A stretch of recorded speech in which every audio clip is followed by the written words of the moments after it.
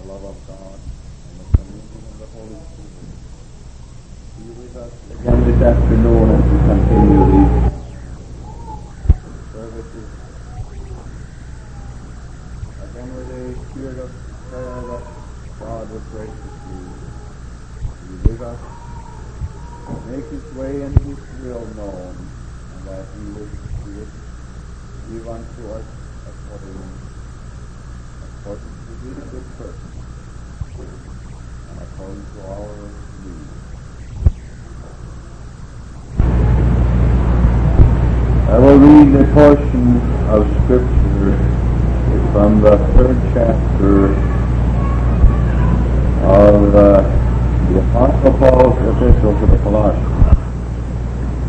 A very familiar portion of Scripture that I am sure that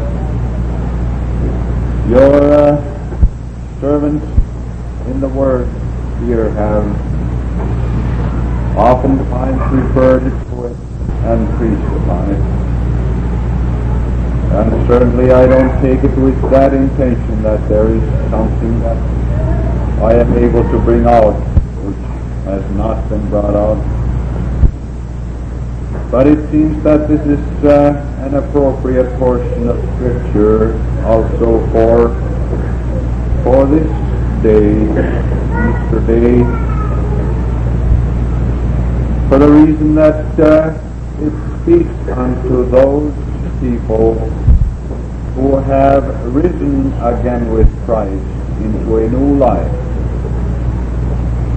As we read in the first words of our text, I will read the first 15 verses in Jesus' name.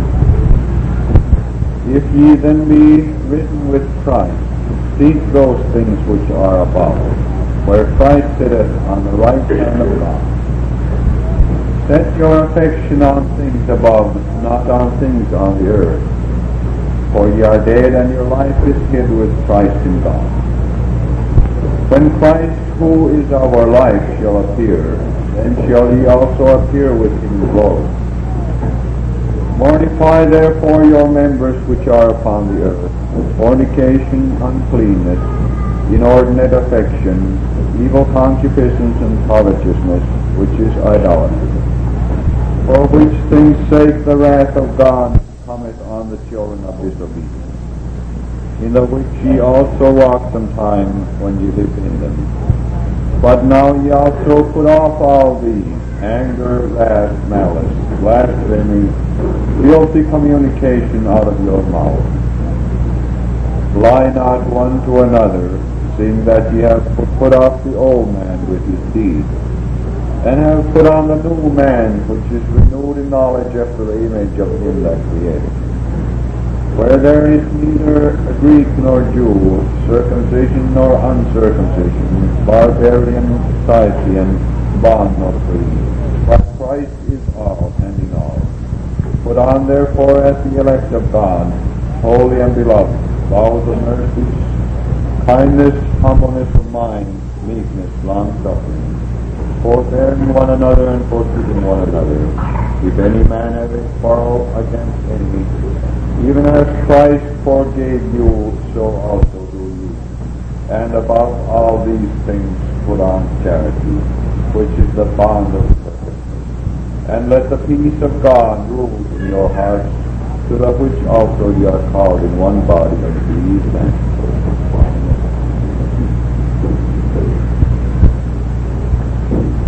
The Apostle Paul here writes to a congregation of believers, that is, of whom he had received the report from his fellow servant Epaphras, that they had received the gospel of Christ and that they had believed it. And the Apostle Paul, who had been chosen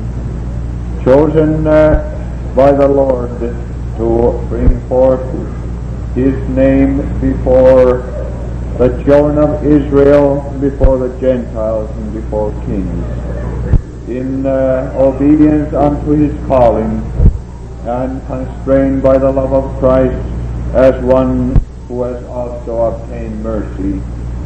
He was inspired to write unto these Colossians who had been troubled because of misleading teachings from other sources. And certainly the apostle desired to write unto them so that they might be comforted, guided, and strengthened in that which they had already rejoiced in when they received the gospel of Christ. And among other things here in the preceding chapters, which he has written about, he goes then into this which we read of in this text, with these words, that if ye then be risen with Christ, that is, if you have come to know Christ Jesus, you have been raised into a new life, or resurrected from the mire of sin and unbelief, that you have been a partaker of the first resurrection, that you have come to know Christ Jesus and His power, and have been cleansed of your sins, and you are rejoicing in the hope of the glory of God. He instructs them and encourages them to seek those things which are above. The apostle knew that man liveth not by bread alone, but by every word that proceedeth from the mouth of God. He knew that it was not sufficient for these children of God who had been born anew in Colossus, that they would just once believe and then no longer have anything to do with the Word of God, or seek those things which are heavenly and spiritual. Therefore he instructs them to seek those things which are above, where Christ sitteth on the right hand of God.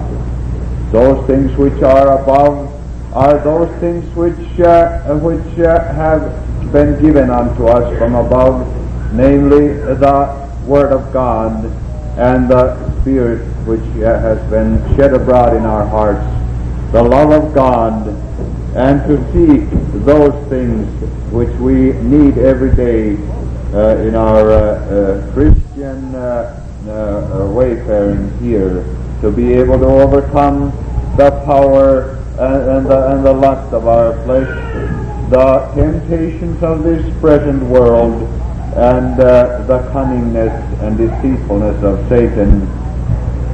Therefore we need, as he writes in another place, that we are to put on the whole armor of God. He teaches us that we ought to take heed of those things which are above, and also that our affection might be on things above and not on things on the earth. It is so easy for us to become so entangled in the affairs of this world, in the things of this world which are so in agreement with the lust of our flesh, that these spiritual things can become of secondary importance in our lives. Certainly I am not accusing anyone, but I am speaking of my own experience, that I find this to happen so often, that the affection is so easily attracted away from that which is eternal and into the things of this present and vanishing world and this life. But I am sure that we do not rebel against God's Word in this place when it reminds us of these things. I am sure that we will all agree that we need to be reminded once in a while that we ought to be watching, lest we should fall asleep and become careless and indifferent. And for this reason the apostle also must have wrote these words unto the Christians at Colossus.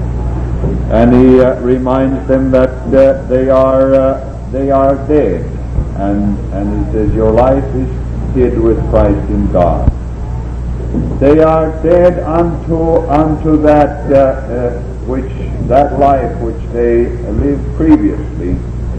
These people had not come into Christianity, that is, they had not been taught the principles of the doctrine of Christ and of salvation from their childhood. These people were living in ungodliness and without God. And the apostle refers to them that they, in their former times, they served in all these things of which he speaks of here, when they did not know Christ.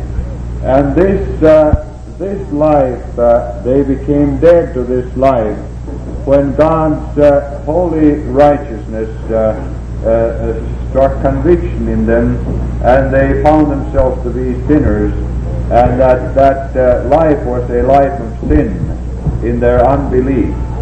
And they were born anew. They became new creatures in Christ, and their life was hid now in God with Christ. And they rejoiced in this. They received life for their souls. These who were formerly dead through trespasses and sin, spiritually they were dead, but now they were spiritually alive. And in themselves and to the life of sin, they now became dead. For Christ had come to abide in their hearts, and they followed in his footsteps and in his guidance. Now the apostle speaks of these things and assures them that when Christ, who is our life, who has come to abide in our hearts and lives in our hearts by his Spirit, and we in him by faith, that when he shall appear, when he comes to receive his own, when the fullness of time has arrived, when he comes to receive his own, then shall ye also appear with him in glory. The apostle did not want to disillusion these children of God in Colossus at all, to think that now because they have accepted Christ Jesus, and when they have received this peace and joy in their hearts, that now in this world they are going to have a very blissful life, in that respect that everything will go fine, and that there will be no opposition or temptation or trial, and that people will begin to honor them and take them up and glorify them. He did not want them to get this understanding at all. The Apostle Paul knew himself that it is a way of the cross. It is a way of self-denial. That is that the Spirit that we have received when Jesus has come to abide in our hearts, it is constantly at controversy with our flesh and blood. There's a continual warfare, the Spirit against the flesh and the flesh against the Spirit.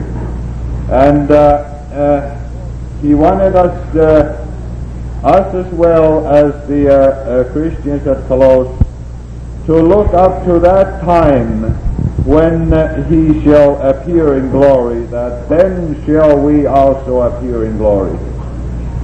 The very lowliest child of God, who here before the eyes of the world probably is considered nothing more than the scum of the earth, will one day shine according to the word of Jesus, that, as he has said, that then shall the righteous shine as the sun in the Father's kingdom.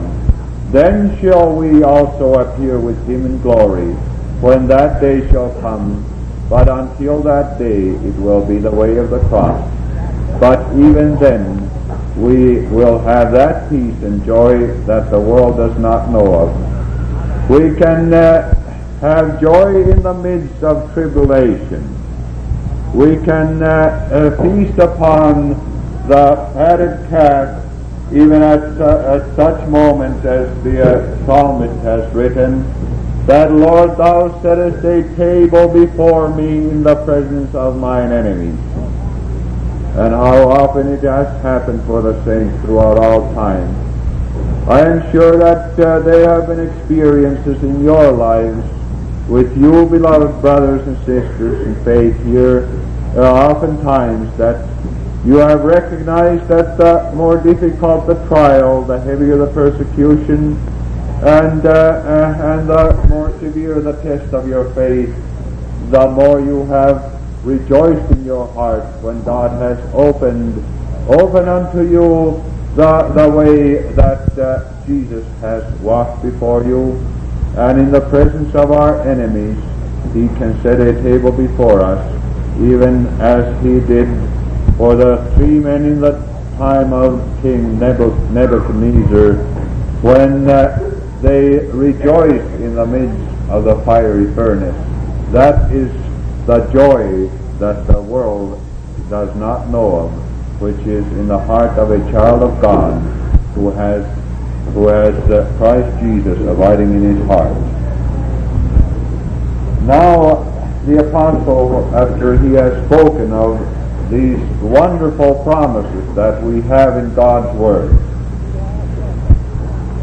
then he goes on and says, mortify therefore your members which are upon the earth, fornication, uncleanness, inordinate affection, evil concupiscence, and covetousness, which is idolatry. It perhaps seems strange to us. We began to wonder that what kind of Christians were they for whom the Apostle Paul had to write of such things.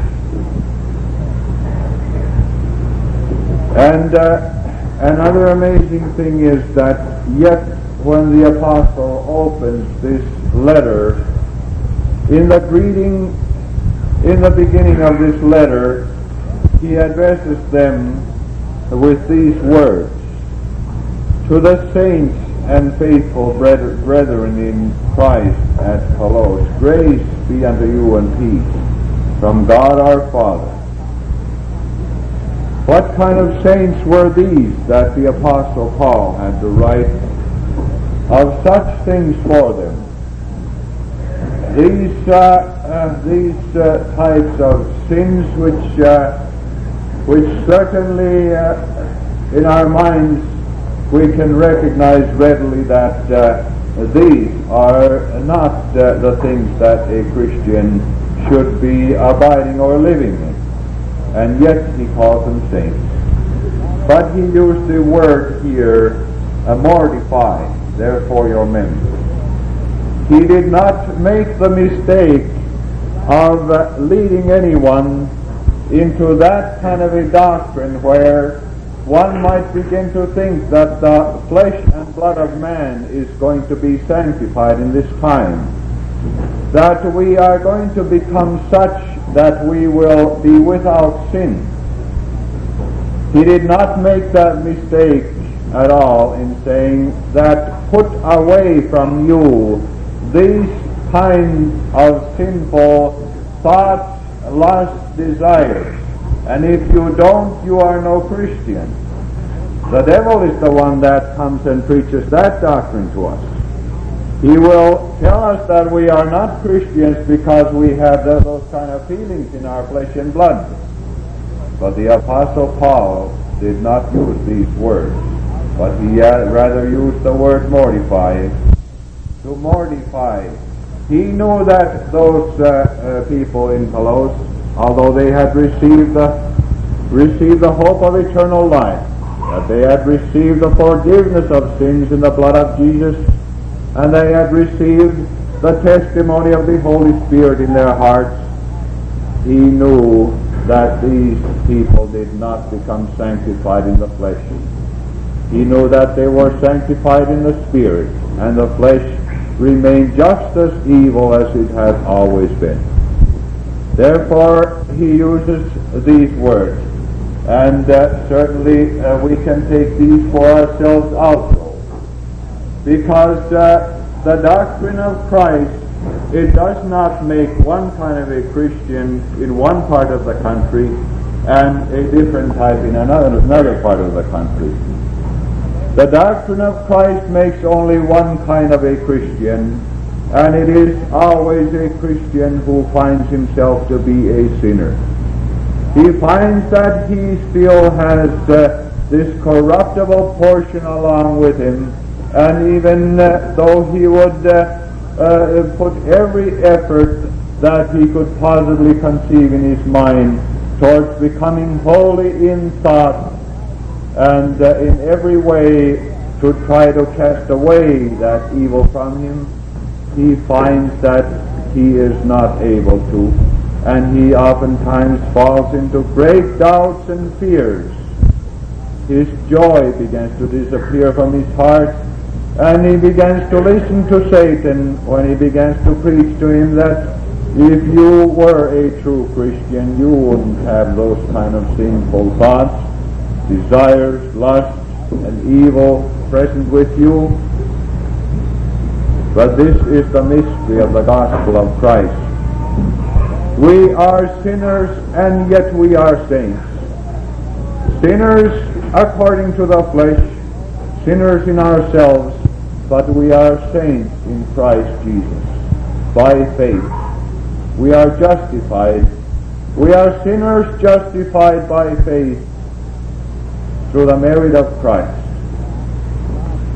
And to this the apostle draws the attention of the Colossians, but he does not give permission. He does not give permission that we are to give ourselves into the service of these sinful desires and lusts that come forth from our flesh. But we are rather to be at war against them, not at war with our own strength and our own efforts, but with the power of the Spirit of God. And I am sure that we have all experienced it, that the greater this fire of God's heavenly love is burning in our hearts, the more strength we have to fight against our own evil flesh, the world, and against Satan. This world begins to look cheap in comparison to that glory which is revealed to us when God, by His Holy Spirit and His Word, opens to us the riches of His grace. And we know that we are much more able to be at war against the lust of our flesh when the love of God is burning in our hearts, and then we are able to bring forth the word of the kingdom of God even unto others much more readily and more willingly. The apostle then says here, after he has mentioned these evils of the flesh against which he said we ought to be at war with, that we would no longer yield our members to their service. He then says in conclusion, after naming these evils, says, for which things sake the wrath of God cometh on the children of disobedience. This portion of Scripture, although it is quite clear, yet I prefer the Finnish translation of it for explanatory purposes, so that we may understand it even more closely. The Finnish translation says, for which things sake the wrath of God cometh on the children of unbelief. The English translation uses the word disobedience. It actually is the very same, but here it brings to us one important fact, that it certainly means something that we are believing. Here it says that the wrath of God cometh upon the children of unbelief because of even the sinful thoughts, the corruption that is in the flesh of man. The wrath of God rests upon the children of unbelief. not upon those who are believing. Is it worthwhile to continue in faith, beloved brother and sister? I am sure that you will agree that it is worth it, because when we believe upon the merit of Christ Jesus, this faith is accounted unto us for righteousness. God does not look upon that evil that is present in our mortal flesh and blood, but he looks upon the merit of his only begotten Son, and in that redemptive work he sees that that evil and that sinfulness he has been able to punish that sin upon the holy body of his only begotten Son, and he looks upon us in the fullness and purity of the blood of his only begotten Son. So continue believing, even though you find yourself to be very sinful. It does not mean that you are given permission from God's Word, that you are at freedom and at liberty to go ahead and serve every lust and desire and evil that comes into your mind. This is the service of sin. But this is an important thing, that we will always know that although we are sinners, we are saints when we believe upon the Lord Jesus Christ. But the wrath of God cometh upon the children of unbelief. Let them be as perfect as they may in the eyes of the world. May they have such a good name as a good citizen of the community or of the country, and may it be that no one could ever point an accusing finger at a person that they have erred in this or that they have committed this or that sin. There are such people that no one can point a finger at them that they have done anything wrong. But yet, because of the corruption of their flesh, because of the evil that is in the heart of every man that has been born of the seed of Adam and Eve, they are under God's wrath because of the lust that is present. Because the commandment of God says, "Thou shalt not covet." And who is guilty in one point of the law, as the conclusion of the law says, is guilty of the entire law. And because of unbelief, as Jesus says, he that believeth not is condemned already, because he hath not believed on the name of the only begotten Son of God.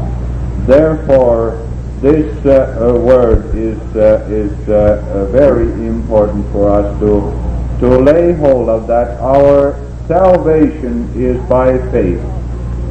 May it not ever happen, as I was told by an elderly brother from Finland, of an experience in the life of one young person in Finland who had denied her faith. She had said herself that I denied my faith with a clean conscience, because I felt I was so sinful that I could not believe that I was a Christian, because I felt so sinful. She had never committed any outward gross sins, never had gone into the service of sin in that way as we know, an ungodly life. But she could not believe that she was a Christian, because she felt so sinful, and with a clean conscience denied her faith. Now the apostle continues here that when he's referring to the Colossians who had walked also in time past in these, that was their purpose in life, as is the purpose of many of the ungodly people and unbelieving people, that they will seek to fulfill only that which is pleasant to the flesh and to their carnal mind, and that way of life. But now the apostle speaks of something else. We heard him speak of mortification. He did not say that that become such as was mentioned before, that to become such that you will not feel any sinfulness in yourself. But now he speaks of putting away. But now ye also put off all these: anger, wrath, malice, blasphemy, filthy communication out of your mouth.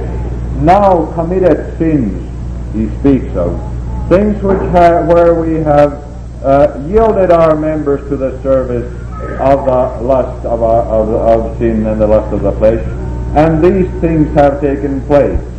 Anger has found a place in the heart, filthy communication and blasphemy and such things. He speaks of these that we ought to put away. I am sure that it has been taught here time and again. I am sure that Brother Mattiaho has brought it out many times here in the English language, and you are very familiar with the principles of the doctrine of Christ, and I am sure that you all know where the throne of grace is to be found. There are thousands and thousands of people in the world today who do not know where the throne of there are thousands and thousands of people in the world today who do not know where the throne of grace is to be found here upon this earth. People are convicted, they are seeking God, but they do not know, although they have perhaps heard that there is such a thing as a throne of grace, where a sinner can receive mercy and pardon and forgiveness for sins. I am sure that it is very well known with you here. This is where we put off these things.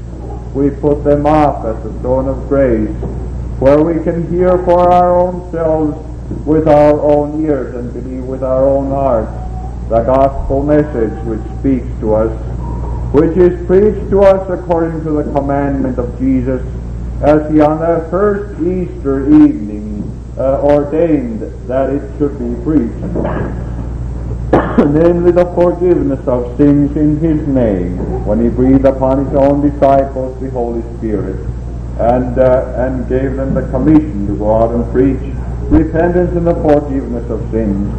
There is the throne of grace, where the gospel of the forgiveness for sins is proclaimed, that be of good cheer, your sins are forgiven in Jesus' name and atoning blood. This throne of grace is where we put off these things. So this is what the apostle desires us to understand. Now, certainly it is not wrong that if we become so troubled because of the evil we find in our hearts, that we are assailed by doubts and fears, and Satan has been thrashing us to that extent that we cannot even believe that we are truly children of God because of the evil we find present with us. It is not at all wrong if we flee to the throne of grace, even if we do not have a committed sin upon our conscience. It is not at all wrong if we ask to be blessed and assured that we still can believe. And we have every permission from the Word of God to appropriate this unto ourselves as sinners, to believe our sins forgiven in Jesus' name and atoning blood. But the Word of God, it also instructs us that these are not those things. These things are not to be understood in such a way that every evil thought, even though you are in your heart certainly at the warfare against it, if you have an evil thought, that you are going to have to come to confession for that, to come to the throne of grace with every evil thought that has come into your heart. I must admit that if this were the case, I would not have time myself to do anything else but confess my sins. from morning till night. That is how our thoughts are corrupt. We cannot control them, no matter how we would wish to. But when sin is committed, the Word of God calls us to repentance. It calls us to repentance and to putting away. And to this the Apostle has called the Colossians also. And yet the Apostle also recognizes that the children of God, they do not become as angels in that respect, that it is not at all, that it is impossible for them that they might sometimes fall and err. The Apostle even speaks of such things that we ought to be watching, that we would not lie one to another. Lie not one to another, seeing that ye have put off the old man with his deeds. There was an old Christian fellow one time. He had been in faith possibly about, I would say, about 40 years. And we all knew him as certainly one who was striving to walk after the Spirit, and in every way watching a very living soul. He personally gave me permission to speak of this. It was an experience that he thought probably would be of benefit to someone else, and he told me that if you want to relate it sometimes in a sermon, that you are at liberty to do so. So he said that there was a time when I asked him a certain question in our temporal life, everyday life, pertaining to the material things of this world. And where he should have said yes, he said no.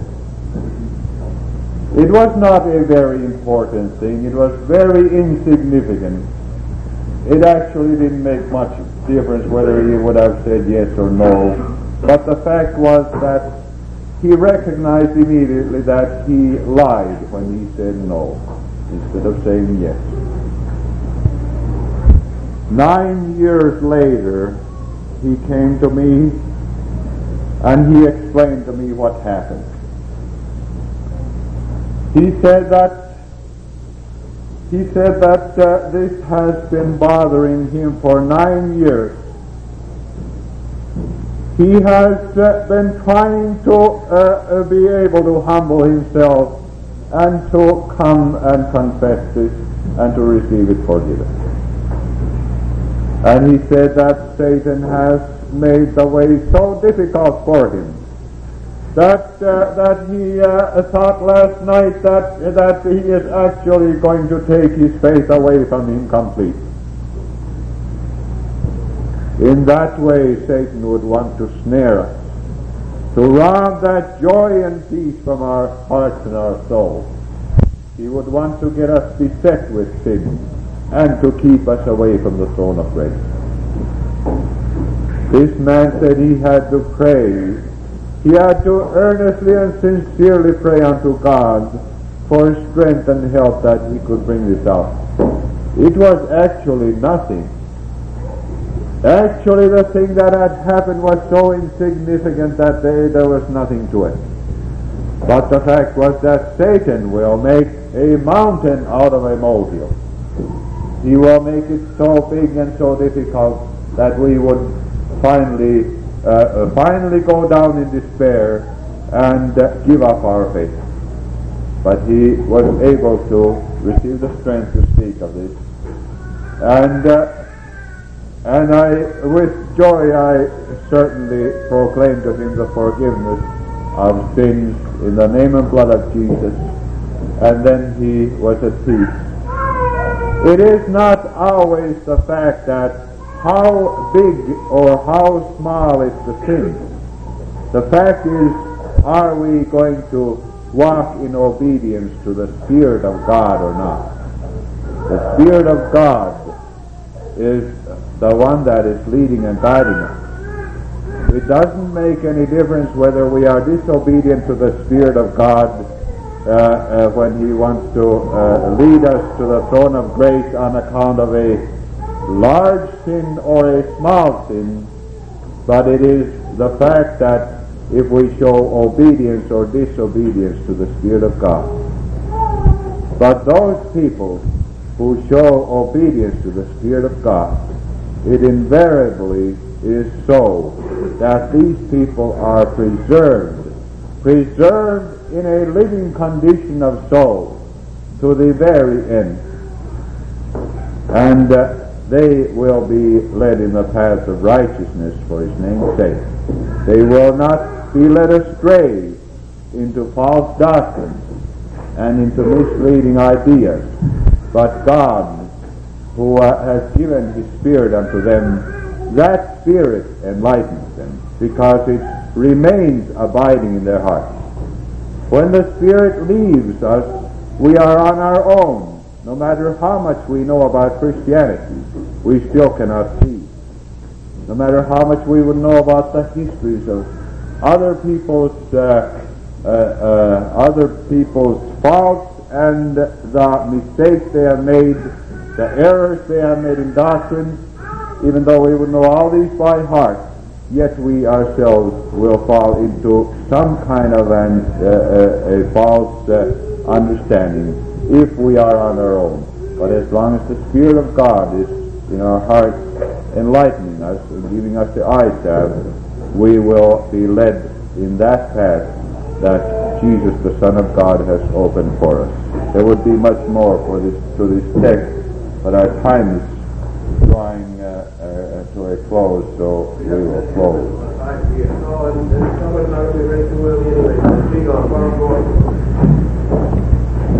There is one portion especially of this text which is in the last words. I will read the last two verses of this text. I will skip over some of these because it would take too long. The last portion of this text reads, "And above all these things put on charity, which is the bond of perfectness." As important as all these things are, of which the apostle has previously mentioned here, he says, above all these things yet put on charity, which is the bond of perfectness. Charity or love, that is still more important. And certainly we cannot put on love by ourselves. We can't just get up and begin to be very loving and put on an attitude that we are going to start loving everybody when we are going to be real Christians. It is as in the time of the beginning of this visitation in Swedish Lapland, as Lestadius in his day writes, he says that some people have so much love that they do not need a Savior at all. They are, in other words, they are relying on that love which comes from the flesh of man, and they have never come to know the love of God, which is shed abroad in our hearts through the Holy Ghost. This is the love that we cannot acquire ourselves, but it is given unto us when we accept that fountain of love from which alone it can come, that perfect heart which was filled and which was complete with God's love, the heart of our Savior, our Lord Jesus Christ, when by faith we draw so near unto that we can feel the warmth that comes from that perfect heart. That love which did not wax cold under the cross or upon the cross, but yet was moved in compassion to pray unto the Heavenly Father, that, Father, forgive them, for they know not what they do. This is the fountain, the source of everything pertaining to eternal salvation. The apostle, this same apostle, says in his letter to the Corinthians that Christ Jesus has been made unto us of God righteousness, wisdom, sanctification, and redemption. If you are looking and searching for righteousness, which would be acceptable in the sight of God, you will only find it in Christ Jesus. If you are looking for wisdom in spiritual things, that you may know whence the road leads into eternal glory, you will find it only in Christ Jesus. If you are searching for understanding that how should I walk upon this way of life, my Christian conduct, my life here upon this earth, how would I know? How should I dress? How should I walk?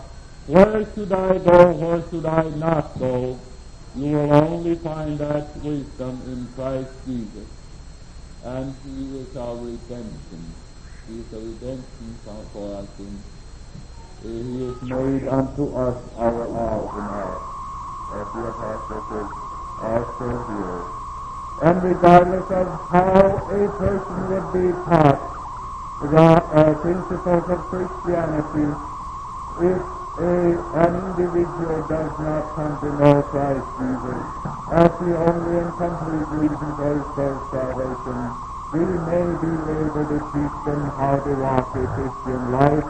We may be able to set them under some kind of a rule which they'll understand in their head and will abide by it, but yet their hearts can be entirely empty of the knowledge of God. No joy, no peace, no joy of salvation, and no hope of eternal life. We cannot make Christians from the outside. God makes them from within. We need to be led by God's divine word and His Holy Spirit to that place that we can come to know God as our Heavenly Father, through the name of Christ Jesus, whom He has sent for our salvation into this world. May God in His love and grace lead each and every one of us and guide us to that place where we are able to see our ways open unto eternal glory through the wings of our Lord and Savior Jesus Christ, to whom alone be honor, glory, and praise forever and ever. Amen.